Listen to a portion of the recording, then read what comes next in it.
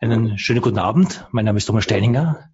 Ich begrüße Sie bei Radio Wolf, unserem wöchentlichen Podcast für Bewusstsein und Kultur.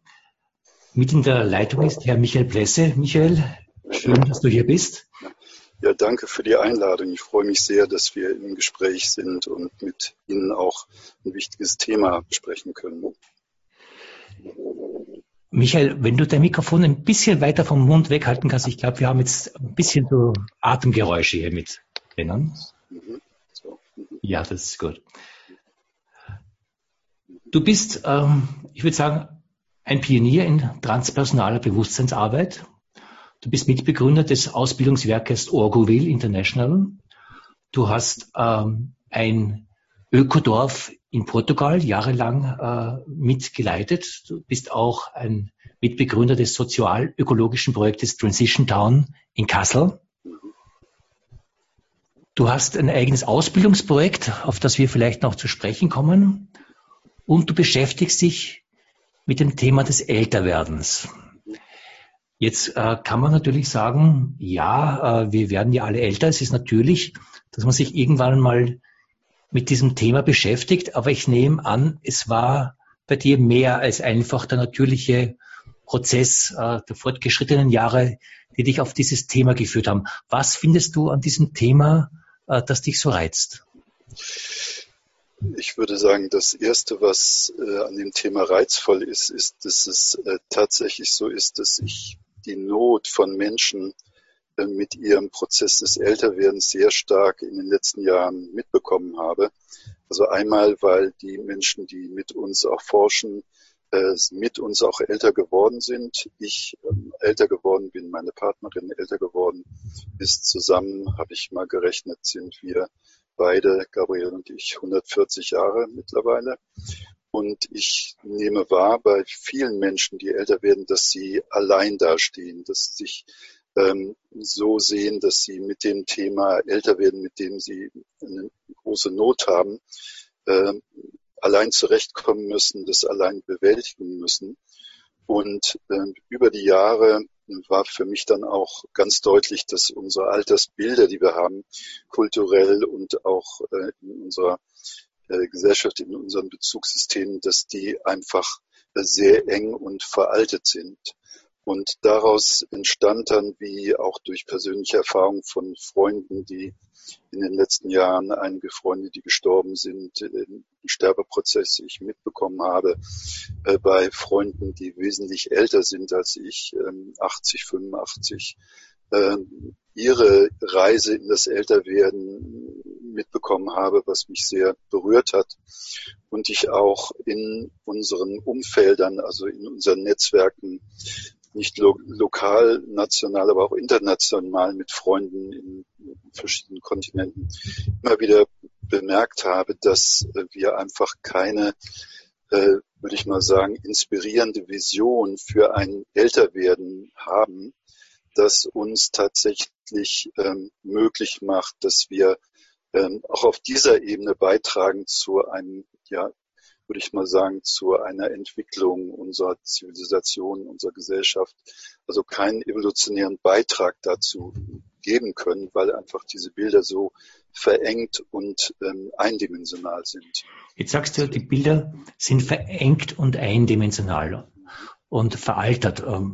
Was sind denn die verengten, eindimensionalen und veralteten Bilder, die du hier ansprichst?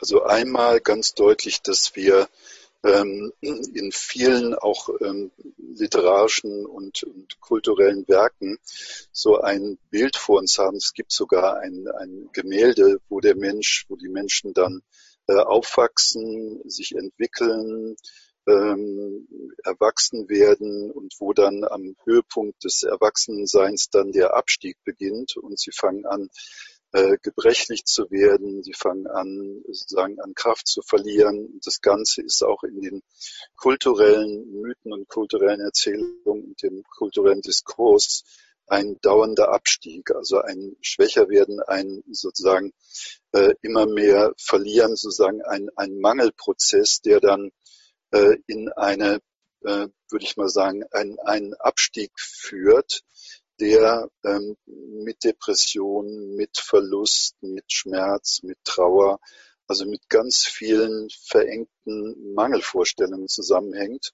und dann individuell zum Beispiel auch zu solchen Phänomenen, also nicht nur individuell führen kann, wie zum Beispiel ich würde das mal so nennen, wir haben das noch nicht so bisher in der Literatur gefunden, aber wir nennen das eine Endlichkeitsdepression, nämlich die Vorstellung, es wird immer schwerer, es wird immer mühsamer und ich sehe auch um mich herum in dieser Identität, wenn man das so sieht, immer mehr Gebrechlichkeit, immer mehr Tristesse, Verlust und so weiter. Und was in diesem Bild dann dazukommt, ist das Kollektiv, das sozusagen eingebettet wird in die Vorstellung, wir leben in einer dauernden, alternden Gesellschaft, die uns belastet. Und diese Verengung führt uns dazu, dass wir sagen, das Älterwerden immer nur in zwei Richtungen sehen. Einerseits sagen wir auch kulturell, gesellschaftlich, wir sind brauchbar, wenn wir funktionieren. Wenn wir dann ab dem Rentenalter nicht mehr funktionieren, gehören wir zum alten Eisen und wir sind eigentlich auf dem Abstellgleis, auf Auslaufmodelle, wie ich das immer wieder höre. Und wir sind sozusagen nicht mehr gesellschaftlich auch gefragt. Und das ist etwas, was als, würde ich mal sagen, kultureller Prozess auf uns wirkt, auf uns massiv einwirkt. Und wir mittlerweile aus der Forschung wissen, wenn Ältere zum Beispiel sich in dieser Mangelvorstellung bewegen, dann ist es tatsächlich etwas, was lebensverkürzend wirkt und nicht lebensverlängernd wirkt. Jetzt würde ich gern da ein wenig unterbrechen wollen und einfach anfragen. Ich verstehe, das hat eine gewisse Einseitigkeit, was du hier schilderst, aber vieles stimmt ja auch. Also wir werden gebrechlicher. Wir werden vielleicht jetzt nicht mehr so schnell gebrechlich, wie wir früher gebrechlich geworden sind. Unsere Lebenserwartung und unsere Gesundheitserwartung hat sich entwickelt. Teilweise kann man sogar sagen, dass Altern vielleicht sogar noch herausfordernder geworden ist, einfach weil die Zeit schneller geworden ist. Also Stichwort technische Kompetenz, oder technische Kompetenz ist vielleicht sogar nur die Speerspitze dessen. Früher konnten Großväter ihren Enkeln noch von eine Weisheit einer Welt mitgeben, in der die Enkel auch gelebt haben. Heute in vielen leben die Enkel in einer Welt, die den Großvätern, den Großmüttern, ich sag mal, entglitten ist. Also wo die Schnelligkeit der Zeit wahrscheinlich den Alterungsprozess noch mehr herausarbeitet. Stimmt nicht viel von diesen auch Befürchtungshaltungen und letztendlich, weil du gesagt hast, eine Depression der Endlichkeit, die Endlichkeit bleibt uns ja. Ja, das ist auf jeden Fall so, was du sagst, ist eine Dimension, die natürlich dazugehört. Also das Älterwerden, das weniger Kraft haben, alle die Aspekte, die du angesprochen hast, das ist tatsächlich so. Und es ist tatsächlich auch so, dass zum Beispiel die Digitalisierung unserer Gesellschaft in so großen Schritten voranschreitet, dass kaum ein Lebensbereich verschont wird. Auch das Älterwerden, das normalerweise als Trendresistenz angesehen wird ganz gründlich umgekrempelt. Und das in einem Tempo, zum Beispiel, dass bereits unsere Großeltern als Vorbilder für unsere eigene Zukunftsplanung kaum mehr geeignet sind. Und da gibt es zum Beispiel dann den Begriff des Digital Agings, also Altern in einer digitalen Gesellschaft, was wir jetzt als eine soziokulturelle Entwicklungsstufe des Alterns in einer westlichen Welt uns vorstellen können, die auf ein Altern in der industriellen Welt folgt. Und dieses digitales Eltern, in dem verschwimmen die üblichen Kategorien von Älterwerden. Es gibt kein fixes Pensionsalter mehr. Es gibt eine höhere Lebenserwartung, eine längere Schaffenszeit. Lebenslanges Lernen ist Thema. Es geht auch mehr um flexible Erwerbsmöglichkeiten, wenn du zum Beispiel an Airbnb oder Uber denkst. Es gibt weniger auch gesellschaftliche Marginalisierung Und es gibt aber auch weniger Unterstützung durch Netzwerke, wie sie früher da waren. Und du hast völlig recht, also wir stehen in einem Übergangspunkt, nämlich der allmählichen Auflösung, würde ich sagen, des Konzepts von alt. Das hat nämlich eine Auswirkung auf die Individuen, auf die Familienstrukturen, auf gesellschaftliche Rollen und Erwartungen. Und dieses Auflösen des bisherigen Alterskonzepts führt uns dazu, dass wir sozusagen an einem Wendepunkt stehen, wo die alten Muster nicht mehr greifen und zum Beispiel das alte Konzept von alt, wenn man pensioniert ist, dann wird man alt, greift nicht mehr, weil es nämlich danach eigentlich mittlerweile noch zwei ganz wichtige Altersstadien gibt, die wir bei vielen Menschen sehen können. Also zum Beispiel das Stadium ab 60 kann man als junges Altsein bezeichnen, also als Young Elders von 60 bis 80. Und dann von 80 zum Beispiel bis, könnte man sagen, 90 oder 95 die mittelalterlichen Elders. Und dann danach wird oft davon gesprochen, dass das dann die sozusagen darüber hinausgehenden hochbetagten Elders sind. Also wir haben eine Dynamik in der Altersentwicklung, die es vorher noch nicht gegeben hat. Und da stehen wir in diesem Prozess und wissen oft nicht, wie sollen wir dann eigentlich mit diesem Älterwerden umgehen? Wo wollen wir eigentlich andocken? Und da fehlt es kollektiv und individuell oft an Möglichkeiten, an Modellen, an Konzepten, an ganz konkreten sozusagen Erfahrungen. Und wir haben auch wenig Vorbilder. Wir haben ganz wenig Vorbilder, wie zum Beispiel alte Menschen oder ältere Menschen oder die Elders gut leben können. Ja.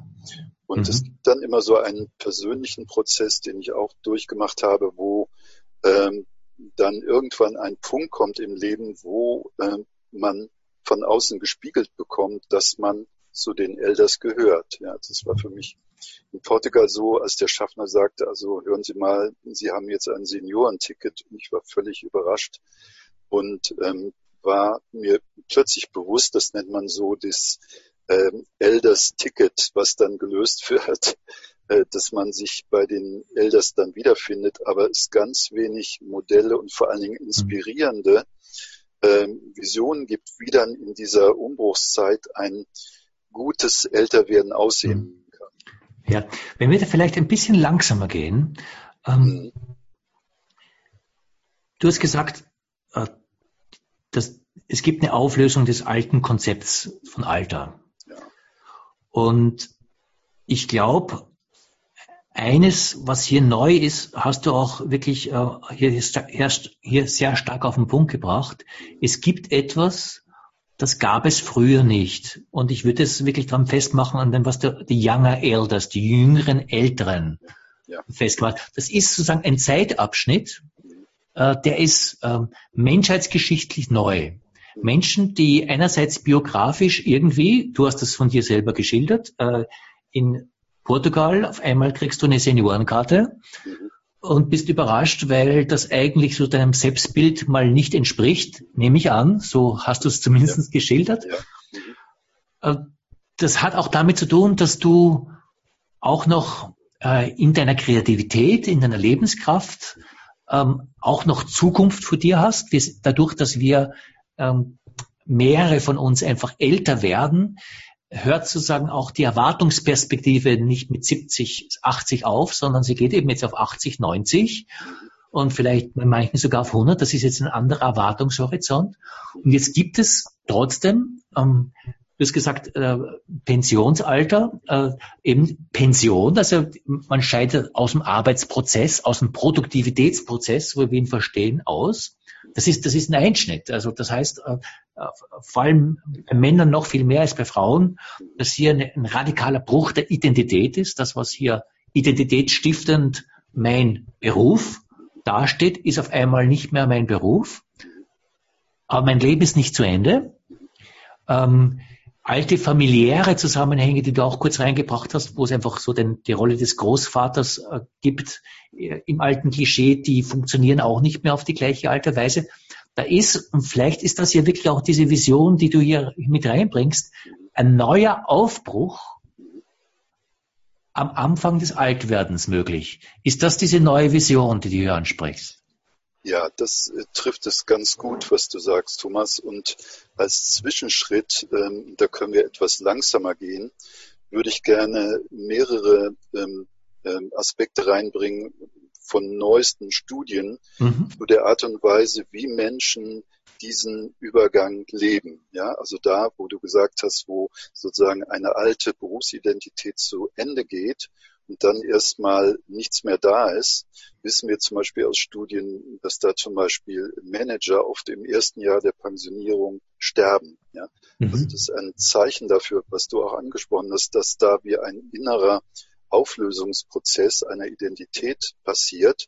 Und jetzt gibt es interessanterweise 4 Arten und Weisen, wie Menschen, das möchte ich kurz als Zwischenschritt gerne ansprechen, jetzt in diesem Übergang, sozusagen in diesem No Man's Land, wie sie damit umgehen. Und das erste ist, was genannt wird, das Conservative Aging. Also die Conservative Agers sind eigentlich die, die auf eine klassische Weise diesen Übergang sozusagen versuchen hinzukriegen, nämlich durch Bewahrung ihrer Fähigkeiten. Sie nutzen dazu keine neuen Technologien. Sie sozusagen bleiben konservativ. Sie nutzen klassische Aufgaben, zum Beispiel sie machen Enkelbetreuung. Sie setzen sich kleine Ziele, zum Beispiel den Garten zu erweitern oder irgendetwas zu tun. Aber im Großen und Ganzen sind es die, die keine Innovationen zulassen, die also konservativ diese Herausforderung bewältigen. Ja. Und wenn du das dir wenn wir uns jetzt auch für die Hörer, die das gerne mitmachen wollen, wenn wir uns das eine horizontale Linie vorstellen von links nach rechts, ja, eine horizontale Ebene, dann gibt es links jetzt diese konservativen Agers und auf der rechten Seite haben wir die sogenannte Rebel Ager. Das sind jetzt Menschen, die nicht in diesem Übergang auf Bewahrung setzen, sondern die setzen auf Wachstum und nutzen neue Technologien. Sie setzen auf diesen Zwischenschritt analoger, in der analogen Welt zu sein, aber auch neue Möglichkeiten zu nutzen, neue Technologien. Sie versuchen, neue Herausforderungen sich zu geben. Sie machen zum Beispiel Reisen, Kreuzfahrten, sie kaufen sich Harley Davidson, sie machen große Reisen, sie versuchen, innere Erfahrungswelten auszudehnen. Das heißt, das ist sozusagen auf dieser horizontalen Ebene auch ein Versuch, diesen Übergang, dieses No Man's Land zu bewältigen. Und für die Gesellschaft ist es insofern wertvoll, weil es dadurch soziale Vernetzung gefördert wird, die Energie oft in unternehmerische oder auch zum Teil in gemeinnützige Aktivitäten gesteckt wird, aber immer mit dem Schwerpunkt sozusagen die eigene, das eigene Profil, die eigene kann man sagen, die eigene Singularität, also die eigene Einzigartigkeit zu stärken. Es bleibt aber noch auf einer horizontalen Ebene, nämlich den bisherigen Erlebnisraum zu weiten. Ne? Und das hat 2 Seiten. Es ist einerseits stehen sie sozusagen mit einem Fuß in der digitalen Welt, mit der anderen Fuß sind sie noch in der analogen Welt. Sie sind sozusagen innovativ, bleiben aber eigentlich im gleichen Modus von Aging als, ich würde mal sagen, als horizontale Erweiterung der bisherigen Lebensführung. Ne? Und das ist diese horizontale Ebene, die wird noch ausgedehnt durch die sogenannten Dritten. Die Dritten sind die Predictive Agers, ganz kurz gesagt, die sind auch bewahrungsorientiert, aber sie nutzen zum Beispiel Technologien, sie benutzen Apps, sie messen Gesundheitsdaten, sie messen ihre Prognosen, ihre Gesundheitsprognosen, sie kümmern sich um technische Vernetzung, sie sind eigentlich wenig daran interessiert, ihre Privatsphäre zu schützen. Sie sind auch solidarisch gegenüber Menschen, die nicht gesund sind. Also sie sind sozusagen technikorientiert, ne, als Predictive Ager. Und dann haben wir noch, sagen, als Ausdruck einer, würde ich mal sagen, auch von dem digitalen Zeitalter gibt's die Ageless Ager. Das sind die also Technologie für Wachstumsziele nutzen, wie künstliche Körperteile, wenn eins nicht mehr funktioniert, zum Beispiel Schuhe, die so konstruiert sind, dass sie nicht stürzen können, lebensverlängernde Maßnahmen und so weiter und so fort, also die in dem Bild alt werden, als würde es sozusagen kein Aging geben. Ne? Und jetzt haben wir diese Szenarien, die von neuesten Studien sozusagen so benannt werden. Und damit hätten wir sozusagen eine horizontale Beschreibung dieses Prozesses in diesem Übergang, also wie Menschen diesen Übergang in diesen verschiedenen Szenarien leben können. Jetzt habe ich eine Frage an diese Studien. Studien haben ja immer sozusagen auch die Begrenzung, dass sie davon abhängig sind, welche Fragen man stellt. Und wenn ich jetzt durch die verschiedenen Conservative Agers, Rebel Agers, Ageless Agers und Predictive Agers gehe, gibt es nicht auch etwas, ich würde so sagen, Wisdom Agers, die ich jetzt nicht unbedingt aufgelöst in dieser Rebel Agers Seite sehen möchte, aber vielleicht gehören sie ja von dieser Studie her dort dazu.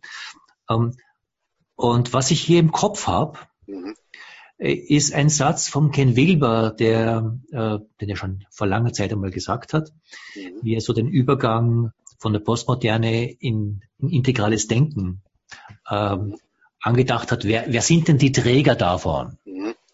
Und hat gemeint, einerseits hat er von diesen Millennials gesprochen, also die Generation, die eben jetzt den Boomers, den Postmodernen nachfolgen, die Kinder von den Boomers, die um die Jahrhundertwende auch geboren worden sind oder sozialisiert worden sind eigentlich, dass die einen Träger, und das macht ja Sinn, dass sozusagen die nachfolgende Generation nach den Babyboomern jetzt sozusagen auch die nächste Bewusstseinswelle hier mitträgt.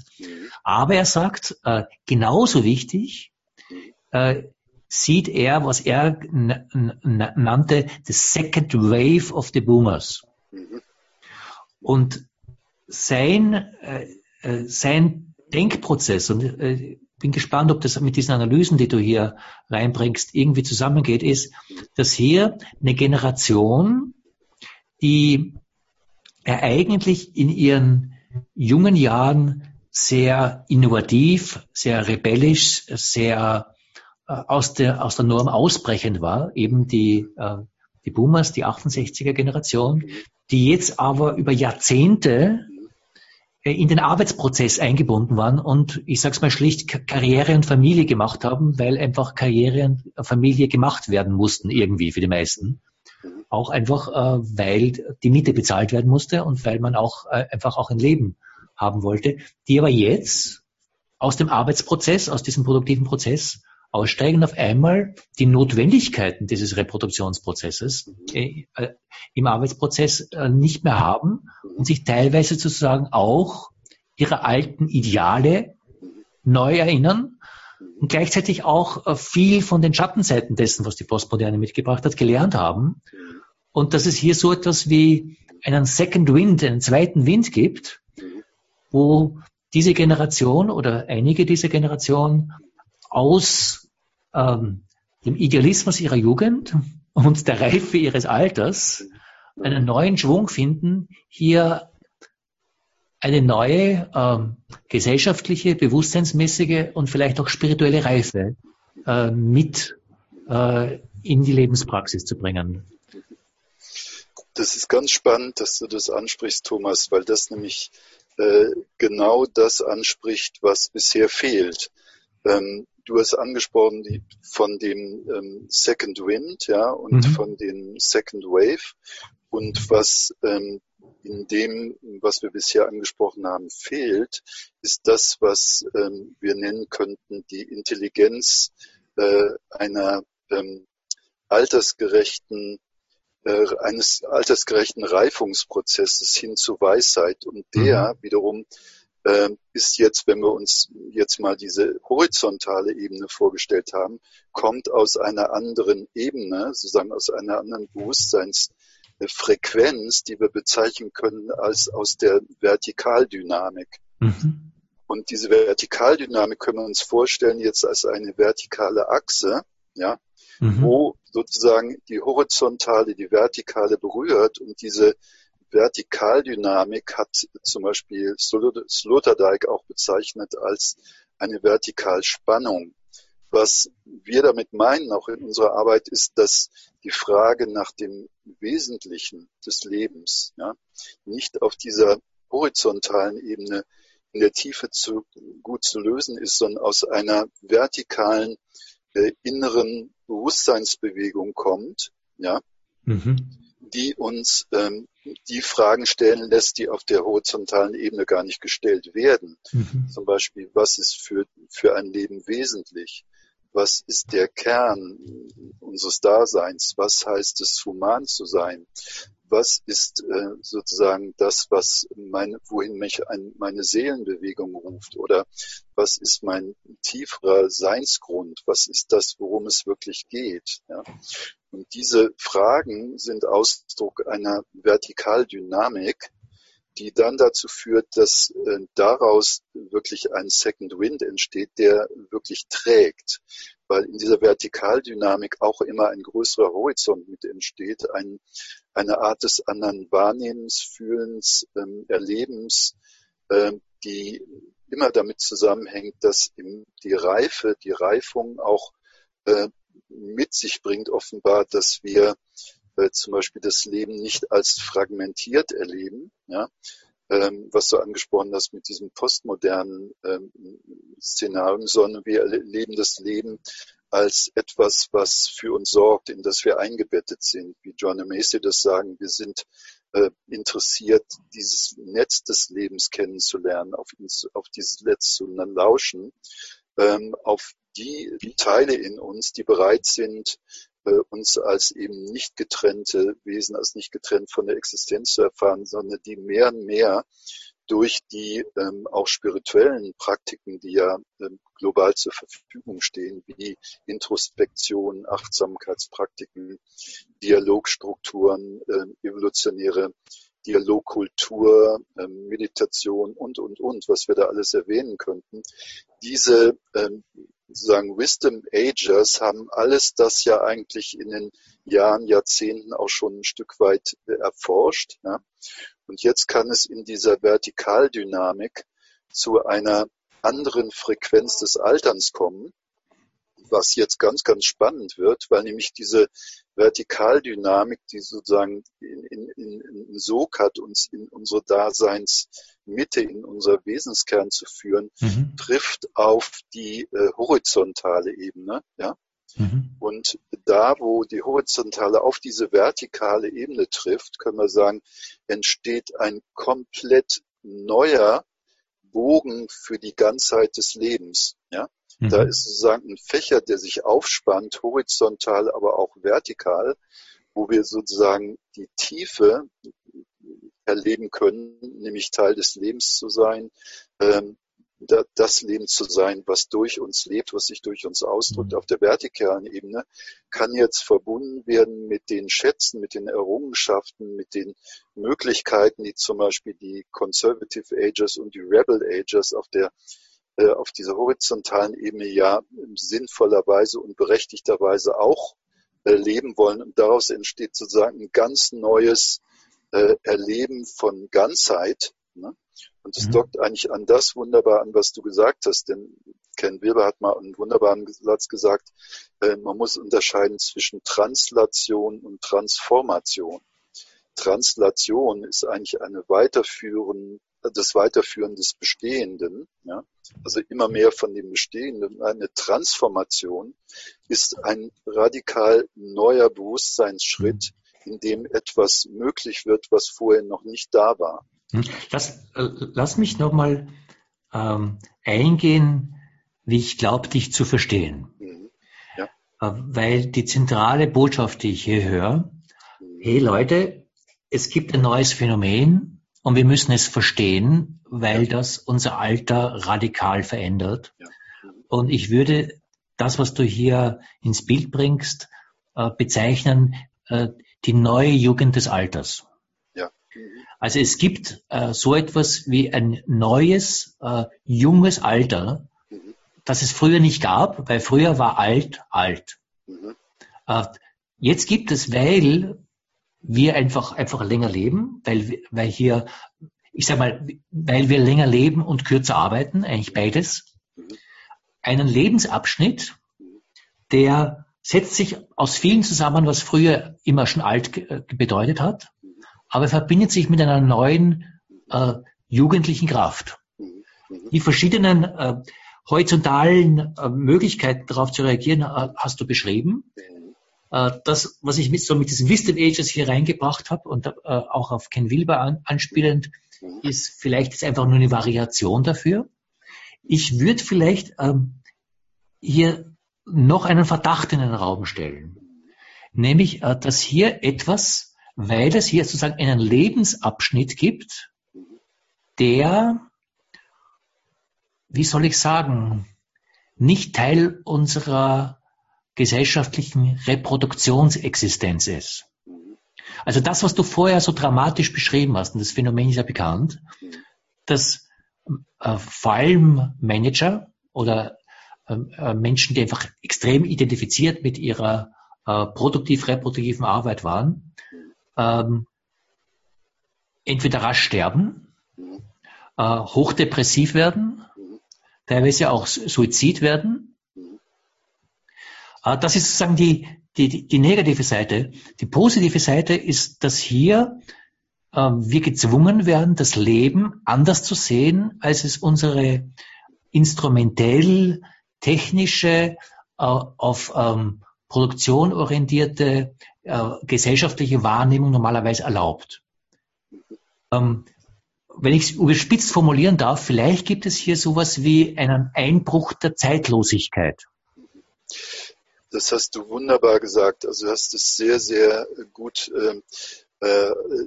auf diesen Punkt gebracht, und zwar diesen Punkt, dass wir tatsächlich in einem sozusagen Neuland, an einem Neuland stehen, in einem neuen Land unserer Bewusstseinsentwicklung, die es in der Form noch nicht gegeben hat. Wir stehen sozusagen in einem großen neuen Lebensspektrum, wo wir viele Jahre gewinnen können und sozusagen aus den Zwängen von einer Vertikalspannung, ja, das möchte ich jetzt mal reinbringen, raustreten können. Diese Vertikalspannung im Unterschied zu einem entspannten Wisdom Flow zeigt sich daran, dass wir meinen, wir müssten jetzt unser Leben genauso weiterführen, mit Ansprüchen, mit Zeitnot, mit Leistung, mit Knappheit, mit Stress und Spannung.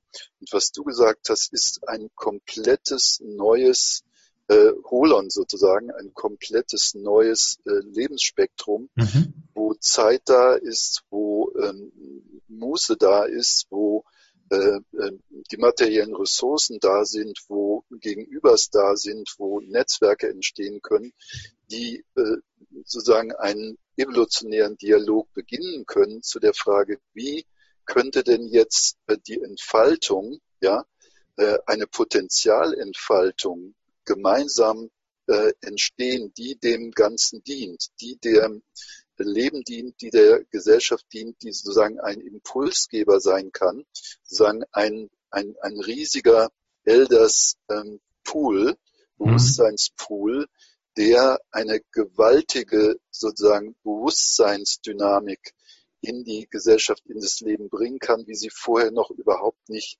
möglich war oder überhaupt noch nicht gedacht worden ist. Und das hast du sehr gut angesprochen mit dem Begriff. Das wäre sozusagen die Zukunft der jungen Elders, die innerlich nämlich sozusagen einen zeitlosen Raum und einen sozusagen grenzenlosen Raum in sich entdeckt haben, ja, über Meditation, über Introspektion und über ihre Fähigkeit, Normen zu überschreiten, die einfach diese Überschreitungsdynamik ja schon ein Stück in sich verankert haben und die anfangen können, sozusagen diese Vertikalspannung, diese praktisch diesen Verlust von Freiheit, von Befreiung, von Liebe, von Kultur, von Kreativität anfangen können auszupacken. Das heißt, wo überhaupt eine Möglichkeit besteht, eine neue Form von Humansein zu entdecken, die frei ist von Reproduktionszwängen, von den kulturellen sozusagen Verengungen und die überhaupt jetzt in der Lage ist zu fragen, was wäre dann ein befreites Leben, was wäre denn ein mitfühlendes Dasein mit dem Mitmenschen, was wäre dann ein Beitrag in dieser enormen Übergangssituation. Und ich glaube, dass das, was du auch angesprochen hast, dass es einen Transformationsdruck geben wird, ein Transformationsdruck im positiven Sinne, nämlich dass entweder wir sozusagen das Älterwerden als Abstieg erleben, damit sozusagen beitragen zu der Fragmentierung, oder wir uns aufmachen kollektiv als die Generation, die sozusagen das mit sich bringt, was du gesagt hast, die diesen Second Wind als Wisdom Agers jetzt wirklich umsetzt, erstmal innerlich umsetzt in dieses Verständnis von vertikal und horizontal und dann an diesem Durchgangspunkt sozusagen sagt, ich nenne es mal also 3 Begriffe, das hatte Jane Just mal gesagt, sie hat gesagt, wenn wir diese Wisdom Agers wirklich, wenn wir ihnen eine Chance geben wollen, erstmal in uns, dann müssen wir uns fragen, sind wir bereit zu sagen, be the sage, ja, also sei der wirklich für die Weisheit geht, der sich dafür engagiert. Und dann hat sie gesagt, und dann kommt noch dazu, bist du bereit zu sagen, be the change. Ja? Also mit Gandhi bist du bereit, der Wandel zu sein, den du von der Welt erwartest. Und ich würde dazu sagen noch, es braucht noch was Drittes, nämlich be the medicine. Das heißt, sei die Liebe, sei sozusagen die Qualität im Universum, die durch Mitgefühl, durch Liebe, durch diese Medizin, diese 2 sozusagen vorangehenden Frequenzen ergänzt, sozusagen verfeinert, in das Mitgefühl bringt und sozusagen Weisheit und Mitgefühl, wie es ja in den spirituellen Traditionen oft gesagt wird, endlich zusammengehen können. Und das sehe ich als diese große Umarmung von Weisheit und Mitgefühl, die dann durch diese Transformation, also durch diese letzten Endes evolutionäre Dynamik wirken kann zum Wohl des Ganzen. Ja. Was du hier schilderst, ist ja, dass eben dieses junge Alter einerseits, lass es mich fast klischeehaft sagen, dadurch, dass sie nicht mehr in der Reproduktion stehen, sie auch in einem gewissen Sinn der Raserei des Unwesentlichen entkommen. Und zum ersten Mal vielleicht auch den Luxus haben, hier mal durchzuatmen, weil ganz trivial die Miete bezahlt ist, die Kinder aus dem Haus sind, die Kinder wahrscheinlich schon selbst Kinder haben. Gleichzeitig ist das Leben noch nicht zu Ende. Das heißt, das, was hier an Weisheit entsteht, kann sich noch weiter in die Welt einbringen. Das ist ja auch etwas Neues.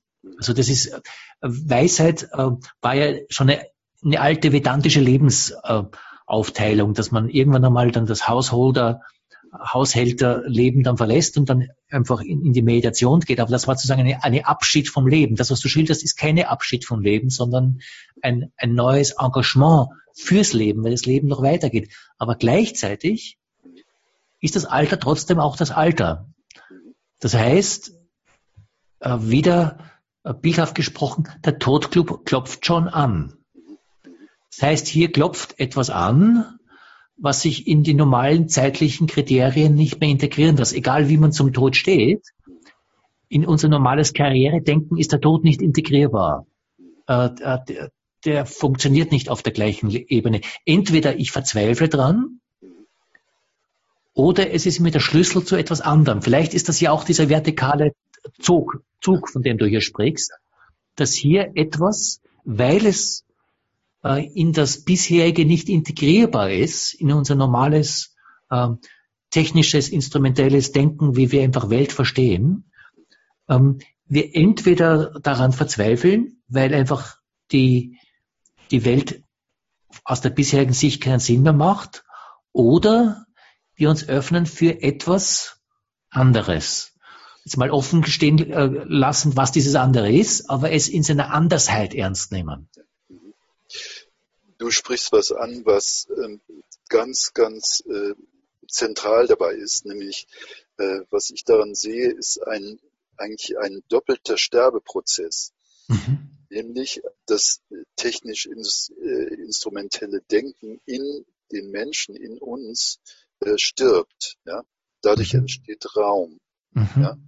Und gleichzeitig ist die Gewissheit des irgendwann mal finalen Endes, sozusagen das, was auch natürlich im Bewusstsein auch einen ganz großen Platz einnimmt. Das heißt, es entsteht eine doppelte Dynamik, ja? Nämlich ein doppelter Sterbeprozess, das sozusagen technisch instrumentelle Denken stirbt. Gleichzeitig entsteht Raum für vielleicht zum ersten Mal ein Leben, wo Bewusstseinsentwicklung nicht mehr sozusagen an den Rand gepackt wird des Lebens oder entfernt vom Leben in den abgehobenen sozusagen Sphären von abgehobener Spiritualität nur stattfindet, sondern es kann einen zentralen Platz einnehmen, weil Zeit da ist, weil die Möglichkeiten da sind. Es kann sozusagen diese Ressource oder diese Frequenz von Weisheit kann einen großen, viel, viel größeren Raum einnehmen, möglicherweise als je zuvor. Und zwar nicht nur für Einzelne, sondern für, sagen wir mal, diese globale Welle dieser Elders, die das sich vergegenwärtigen, die dahin reifen. Also wir haben es sozusagen zu tun mit einem doppelten Sterbeprozess. Einmal das, was du gesagt hast, dass wir in einer Dynamik stehen, dass wir wissen, ja, um unsere Endlichkeit. Auf der anderen Seite die Grenzen auch immer weiter herausschieben können. Denn es kann ja durchaus sein, dass mit all dem, was jetzt den Wisdom Ages zur Verfügung steht, dass die Lebensgrenze nicht mehr 90, 95 sind, sondern 100, 110, 120. Wir können es noch weiter ausdehnen. Das heißt, es gibt ja auch Kulturen, wo Menschen so alt werden. Das heißt, wenn wir das mal ausgedehnt denken, dann haben wir sozusagen den Luxus und das Geschenk, dass wir Weisheit, Potenzial in einer Dynamik entwickeln können, wie es vielleicht global noch nie möglich war. Und wir haben gleichzeitig auch, wenn diese Dynamik jetzt nicht nur egozentrisch sozusagen eben vom Ego einkassiert wird, haben wir auch die Möglichkeit, dass das, was da an Potenzialentwicklung endlich möglich wird, für das Ganze, für die Entwicklung eines globalen Entwicklungsprozesses zur Verfügung gestellt werden kann, einfließen kann. Ich würde gern noch einen Verdacht dazustellen. Und das ist ein sehr auch zeitabhängiger Verdacht, mit dem sich auch eine neue Aufgabenstellung ergibt, die eben nur aus dieser Generation heraus beantwortet werden kann. Weil wir leben auch in diesem Zeitalter der technischen Beschleunigung, so meine Diagnose, an einem bestimmten Übergang, in dem, ich sag mal, die Raserei des technischen Fortschritts auch eine gewisse Katerstimmung zum ersten Mal mit sich bringt. Also all das, was hier momentan auch einfach an Schattenseiten hervorgewühlt wird, von, ich sag mal, der Trumpisierung des öffentlichen Lebens, bis zur Burnout, Gefangensein in der Fußfessel des eigenen Mobiltelefons. Das sind ja alles Dinge, die jetzt so eine kritische Masse auch dessen erreichen, wo man sieht, da ja, technischer Fortschritt ist gut, es ist wichtig. Ich möchte ihn auch nicht jetzt verteufeln, aber wir müssen uns auch der Schattenseite bewusst werden, dass hier das, was du die Frequenz der Weisheit genannt hast, eine Kompetenz reinkommt, die ist nicht davon abhängig, ob ich die neueste iPhone-Technologie verstehe, sondern die ist davon abhängig, dass ich den Bezug zu etwas habe, das jenseits dieser technischen Raserei ist. Das heißt, hier bekommt das, was auch das Altern vielleicht in den letzten 50 Jahren radikal an Wert verloren hat, auf einmal eine Wertumkehr, einen neuen Wert, weil hier das, was einfach nicht technisch erreichbar ist, nur verstanden und nur getragen werden kann von etwas, das hat mit all dem nichts zu tun. So höre ich deine Frequenz der Weisheit. Ja. Ganz deutlich hast du das angesprochen gerade, und da bin ich wirklich ganz mit dir in zweierlei Hinsicht. Ich glaube, diese Generation, nennen wir sie mal die Wisdom Agers, ja, haben eine ganz einzigartige individuelle und kollektive Situation vor sich. Sie sind umgeben von dem, was du die Raserei, ja, der digitalen Dauererregung ist, ja, die Fallen des Burnouts und der Fußfessel der Handys und so weiter. Sie sind sozusagen konfrontiert mit dieser Dynamik, nennen wir es mal, und sie haben aber gleichzeitig noch einen Fuß in der analogen Welt. Ja? Ja? Sie sind sozusagen noch verbunden mit der analogen Welt und sie haben eine Ahnung oder ein Wissen von dem, was jenseits dieser technischen Machbarkeit Menschsein ausmacht. Ne? Und dadurch, dass sie sozusagen einen Fuß in beiden haben, glaube ich, haben sie jetzt die Möglichkeit, sozusagen das Beste aus dieser einen Welt mitzunehmen und sozusagen zu denen zu werden, die mit Fragen, ja, mit radikalen Fragen diese Trance der Raserei sozusagen abklopfen und berühren und untersuchen und sie ihr Engagement, würde ich mal sagen, das, was sie da entdecken, mit anderen Generationen teilen können. Jetzt nicht als die sozusagen alles wissen, sondern als die, ich würde nicht sagen Mahner sind, aber die ein Stück weit auch so ein Stück von einem humanen Gewissen vertreten, von einer inneren Frequenz von Achtsamkeit, von Zurücktreten hinter die kollektiven Bewegungen, die du beschrieben hast, also diese Fähigkeit entwickelt haben, hinter all das zurückzutreten und aus dieser inneren Haltung das Größere zu sehen, durchaus, ganz einfach auch das, was du vorher gesagt hast, die Fragen nach dem Wesentlichen stellen können. Ja. Punkt. Ja. Der Satz, wenn man den ernst nimmt, der führt in sich schon in die Tiefe, weil die Frage nach dem Wesentlichen einfach diese oberflächlichen Dimensionen von vornherein durchschreitet und einfach den Luxus zu haben und auch die Lebensspanne zu haben, diese Frage zu stellen und auch diese vertikale Spannung, die sich hier auftut, von der du sprichst, das ist, ja, da kann ich dir schon folgen. Es ist eine neue Form des Alterns und insofern, ich schaue auch auf die Zeit, dass wir schon über unsere Zeit eigentlich sind. Das Mindeste ist, dass du uns hier neue Lust aufs Altern gemacht hast. Ich sag's mal so. Aber eigentlich geht es viel weiter. Du hast auch eine neue Aufgabenstellung hier gestellt. Und insofern danke ich dir herzlich. Ich glaube, das war nicht nur für mich, sondern auch für alle Zuhörer wirklich ein Lichtblick in das, was Altern heute vielleicht neu bedeuten kann und auch wie wir das in der Art und Weise, wie wir leben, ernst nehmen können. Ja, danke, Thomas. Ich glaube, wir haben gemeinsam jetzt etwas herausgefunden in unserem Gespräch, auch gerade die Aufgabenstellung, die ja unsere gemeinsame ist. Ne? Also da bin ich dir sehr dankbar, dass du den Raum nicht nur zur Verfügung gestellt hast, sondern dass wir jetzt ein Stück auch gemeinsam dahin gekommen sind, gemeinsam uns zu diesen ja, würde ich mal sagen, zu diesen Aufgabenstellungen hinbewegt haben. Und ich sehe das so, dass wir da am Anfang einer großen Aufgabe sind. Und da möchte ich dir sagen, dass ich glaube, dafür uns als Generation, die sagen an diesem Punkt sind, ganz spannende Zeiten anbrechen und ganz inspirierende und herausfordernde und auch radikale Zeiten anbrechen, weil wir, glaube ich, radikal fragen müssen und sollen. Ja. Das immer zum Wesentlichen. Ja.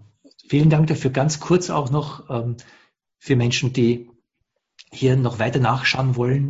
Du hast eine Website, die heißt ganz einfach michaelblesse.org. michaelblesse.org. Dort schreibst du unter vielen anderen auch über die Circle of Elders und diese Arbeit dazu. Also für Menschen, die da einfach dem noch ein bisschen nachgehen wollen, das wäre der Ansatzpunkt dafür. Insofern herzlichen Dank dir, dass du dich hier zur Verfügung gestellt hast. Herzlichen Dank allen Zuhörer und Zuhörerinnen für diese gemeinsame Zeit. Einen schönen Abend aus Frankfurt. Herzlichen Dank, Thomas. Danke an alle Zuhörer und Hörerinnen. Danke.